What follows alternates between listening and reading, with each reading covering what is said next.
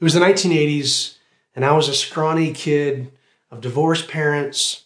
I was a second-rate athlete, wannabe, with asthma, and my summers were filled with tractor work, irrigation pipe, and bucking hay. But there was one summer that I'll never forget. It was a summer that really has changed the whole direction of my life. That summer, I gave my life to Jesus Christ, and my world was rocked. I remember saying yes to Jesus for the first time in my life. It wasn't my parents' faith or someone else's faith, or I didn't feel pressure to it. I made that choice because I was convinced that Jesus was the one. And I remember being baptized in a local river and coming up out of that water. It's like everything changed. My entire perspective on life changed. I mean, up to that point, I was kind of living selfishly. I was kind of a woe is me kid, awkward. And I remember just having a whole sense of my world exploding coming out of that water. And I realized that life isn't just about me, that God had this huge plan and I could be a part of that. It's like everything just exploded in color for me. And from that day on, again, my world has never been the same. And one of the things that I got that summer was a real sense of hope. Not just hope that I was going to get through this scrawny, awkward teenage phase, but a hope for not only my life, but for the hope of the world and the life to come. It's like I encountered hope for the first time ever, and I never wanted to let it go. You and I know how important hope is. To have hope is so crucial. I mean, hope that tomorrow will be a better day, especially now as we're going through this coronavirus craziness. Hope that tomorrow will be a little better. Hope that one day we will see our loved ones who've passed on. Hope that God isn't done with us yet. We know how powerful hope is. And hope can do a number of things. I mean, it changes our perspective like it did for me. Hope opens up all these possibilities. I mean, it's almost like the impossible becomes possible all of a sudden. And hope can even change the way we live.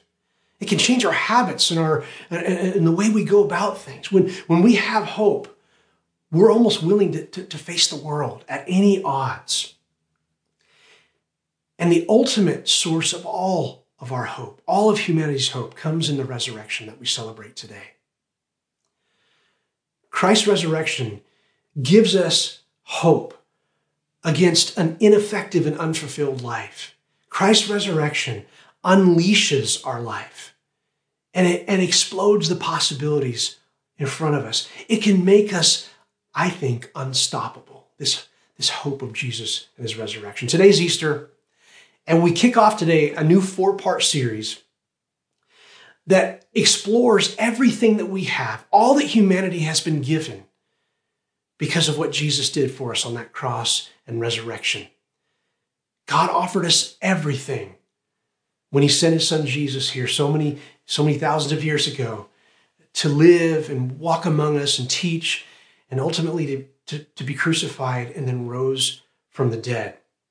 And our key theme in this whole series is everything, including hope and freedom and a fruitful life and righteousness. All of those things we're going to cover in this series. And I really want to encourage you to make plans to be with us for each of those segments. Not only today, for the next 3 weeks, we're going to unpack some amazing things that we are gifted, that we were offered by God through Jesus Christ. I want to encourage you to make plans, stick with us, put it in your calendar. This is going to be an incredible series. And our series is, again, based on all that we have in Jesus. Did you know that the scriptures say that in Jesus, he alone is love and he is light? Those are things that are essential for our human existence. The scripture says that he is literally everything. Our key verse comes from Colossians chapter 1, verse 16 and 17. Let me read that for you. For by him all things were created, in heaven and on earth, visible and invisible, whether thrones or dominions or rulers or authorities. all things were created through him and for him. And he is before all things. And in him, listen to this, and in him all things hold together. And today, we're going to be looking at just one of those everything, all things that he gives us, and that is hope. So today's message is entitled, In Him, So We Have Hope. Let's pray together. Father, we come before you in this online setting, and we want to lean in to what the power of your Holy Spirit is going to do in all of our hearts. Father, speak to us today about the power of hope and what that unleashes in our life, all because of the resurrection of your Son, Jesus, from death. And we pray this in Christ's name. Amen. If you have a Bible or a device, I encourage you to find Acts chapter 17. That's going to be where we're at today, and looking at a story there with a man named Paul. He's an apostle, one of the early followers of Jesus, and one of the key leaders in the early church. Remember, the early church was kind of a first century movement, a Jesus movement, that began to just explode all over the ancient world, specifically the ancient world ruled by the Roman Empire. And the Apostle Paul was a key person in the planting of all these churches all over the ancient world. And we know about a lot of his work and his ministry because of another early follower of Jesus, a guy named Luke. And Luke contributed some pretty amazing writings to our New Testament section of the Bible, including the Gospel of Luke, which you may be familiar with, but also he wrote Acts. And half of his book of Acts, and the book of Acts is really about the expansion of the church, kind of beyond the early Jesus movement into the Roman Empire. And half of his book, over half of his book of Acts, is dedicated to this man named Paul, who was an early follower of Jesus and a great spokesperson for hope.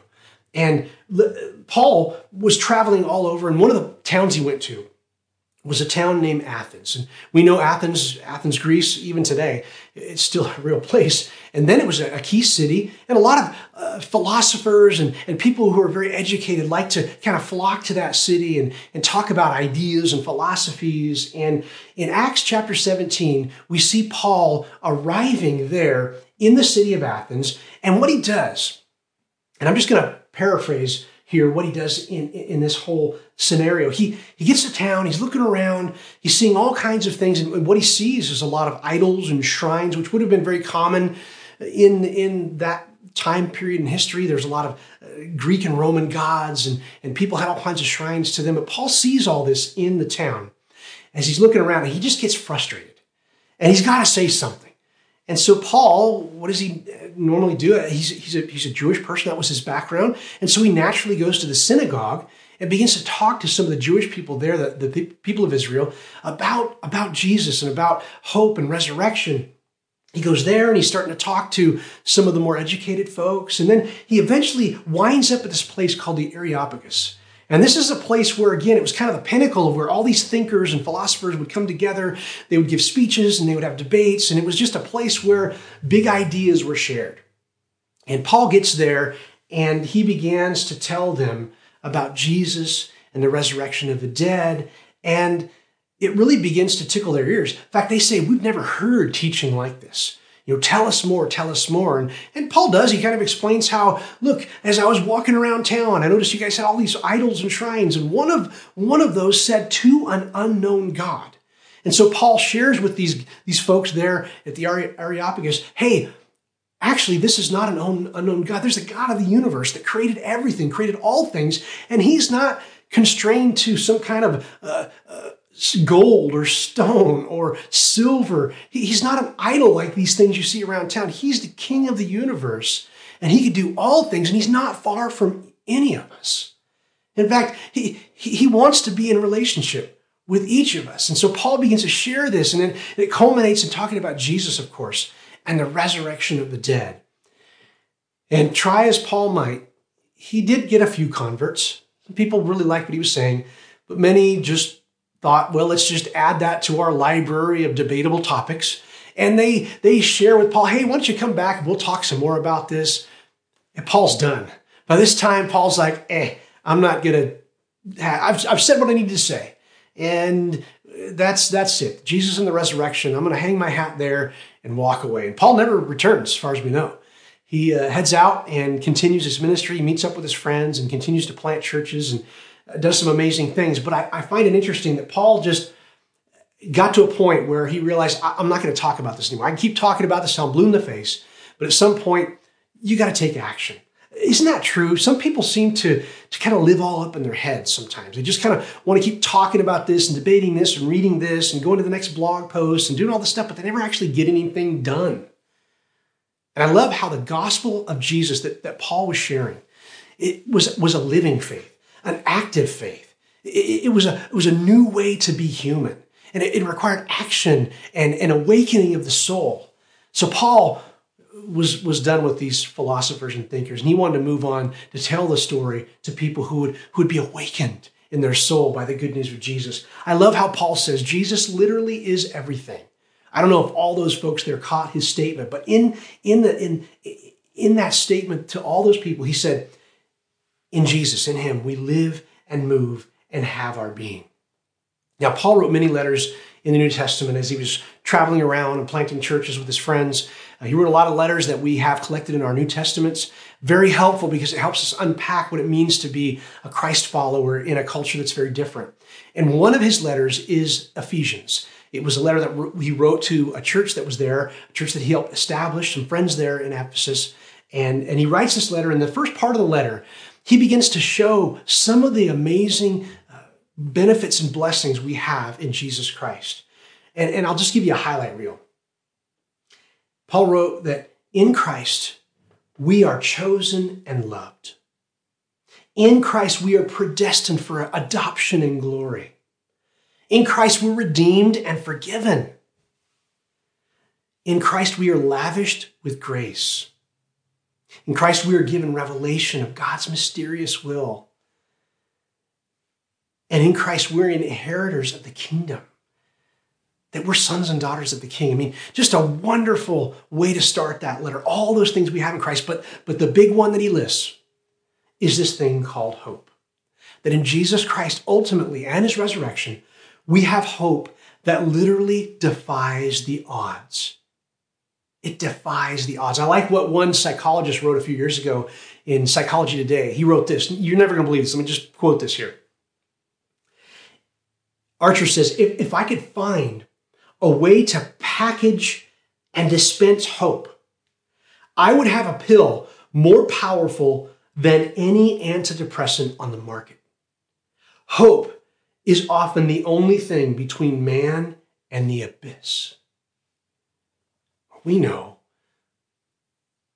the one standing between humanity and the abyss is Jesus Christ. If I could write back to Dr. Archer there, I'd say, no, we have the hope. It's in Jesus Christ. A hope that defies the odds, that actually can be a game changer for whoever reaches out and grabs hold of that hope. And so the question is, do you have the hope of Jesus today? Do you have the hope of Jesus in his resurrection? Because he's the source. He's the true source of that hope for anyone who wants it, anyone who will call out. And so how do you receive that hope? Well, if you call out, all you really need to do is say yes to Jesus. Say yes to Jesus. Now, you may have never even thought about that. Maybe you're brand new to this. You're like, I'm not even sure. I'm kind of on this online thing. I'm not even sure how I got here. And you're not sure about this Jesus. So you may not have said yes to the hope in Jesus yet. But I want to encourage you to investigate. Look at the Gospels, Matthew, Mark, Luke, John. See those biographies of Jesus. Be amazed at the person and work of Jesus and be convinced of his resurrection and say yes to him. Because today could be a day you remember. Easter 2020 could be a day you remember, just like I did way back then in the 80s when I came up out of that water. Today could be your day. So I want to circle back with that. So hang on. For some of you, you may have already said yes to Jesus. You said, hey, Ben, I'm in. I said yes to Jesus. What's for me today?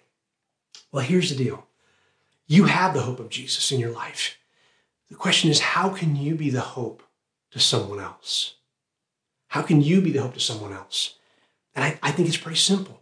You and I, as Christ followers, those of us today that are together, we can be kind to someone. We can do for someone that for whatever reason they can't do for themselves. And that will bring hope, the hope of Jesus and his resurrection to someone, even in a small way. So I encourage you to check on your neighbors, check on your family members, check on those who are most vulnerable. Make masks if that's what God's calling you to do. Donate extra toilet paper. Do whatever you got to do to be kind to someone, because that shows the hope of Jesus. Look, Easter we celebrate a lot. And I know this is a weird Easter for many of us. We're celebrating online and trying to social distance, but we celebrate the reality that Jesus Christ rose from the dead. And basically that was proof of everything he said and taught, and proof of everything the scriptures from cover to cover were pointing to. The resurrection is the proof of that. And we celebrate not only as Jesus as the risen Lord and Lord of all, but that we literally exist and function in him. I mean, do you get the reality of that? Do you get the weight of that? What that means? In him, we live and move and have our beings, what Paul told those folks there in Athens. That means Jesus runs it all. He is everything. And he's our only hope, both for now, today, and for the not yet. In him, we live and move and have our being. In him, we have everything. We have life, but especially today, we have hope.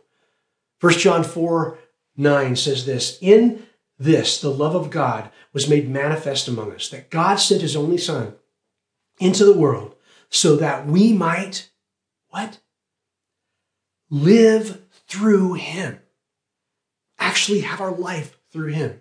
Only in Jesus and his resurrection do we have an unshakable, eternal hope. A hope that defies all odds. A hope that makes the impossible possible. A hope that changes our perspective. A hope that changes our possibilities. And a hope that changes even how we live day to day. So the big question is, have you taken hold of that hope? And it's an easy thing. I'm thankful that Jesus made it easy for us to approach him, to decide for him, to make him Savior and Lord. It's simple. You believe. That's the big one. You believe that he is the Son of God. You believe that he is who he says he is, and that you trust God as the King and Jesus as the Lord. You believe.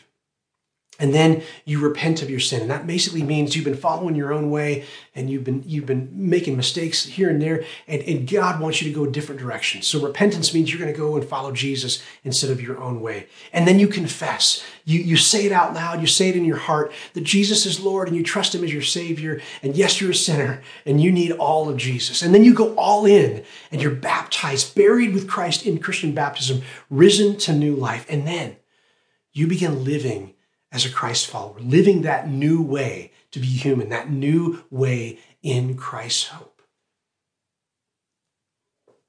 Say yes to Jesus. He is our only hope. Let's pray together. Father, we come before you. We're thankful so much for what the resurrection teaches us about hope. And that, Father, you provided us everything. That in Christ, we literally have everything. We live and move and have our being. And you've given us real hope for today and for the not yet. And so, Father, I pray for every person who's listening right now that, Father, you would awaken hope in all of us. That through Jesus and his resurrection, we can look at the world with different eyes. And we can be the hope to someone else because of what Jesus has meant for us. Father, we pray now that you would do immeasurably more than any of us could ask or imagine according to your power. And Father, we trust you because you're good today on this Easter Sunday 2020. Father, live through us. Help us be the hope to the world. In Jesus' name we pray. Amen.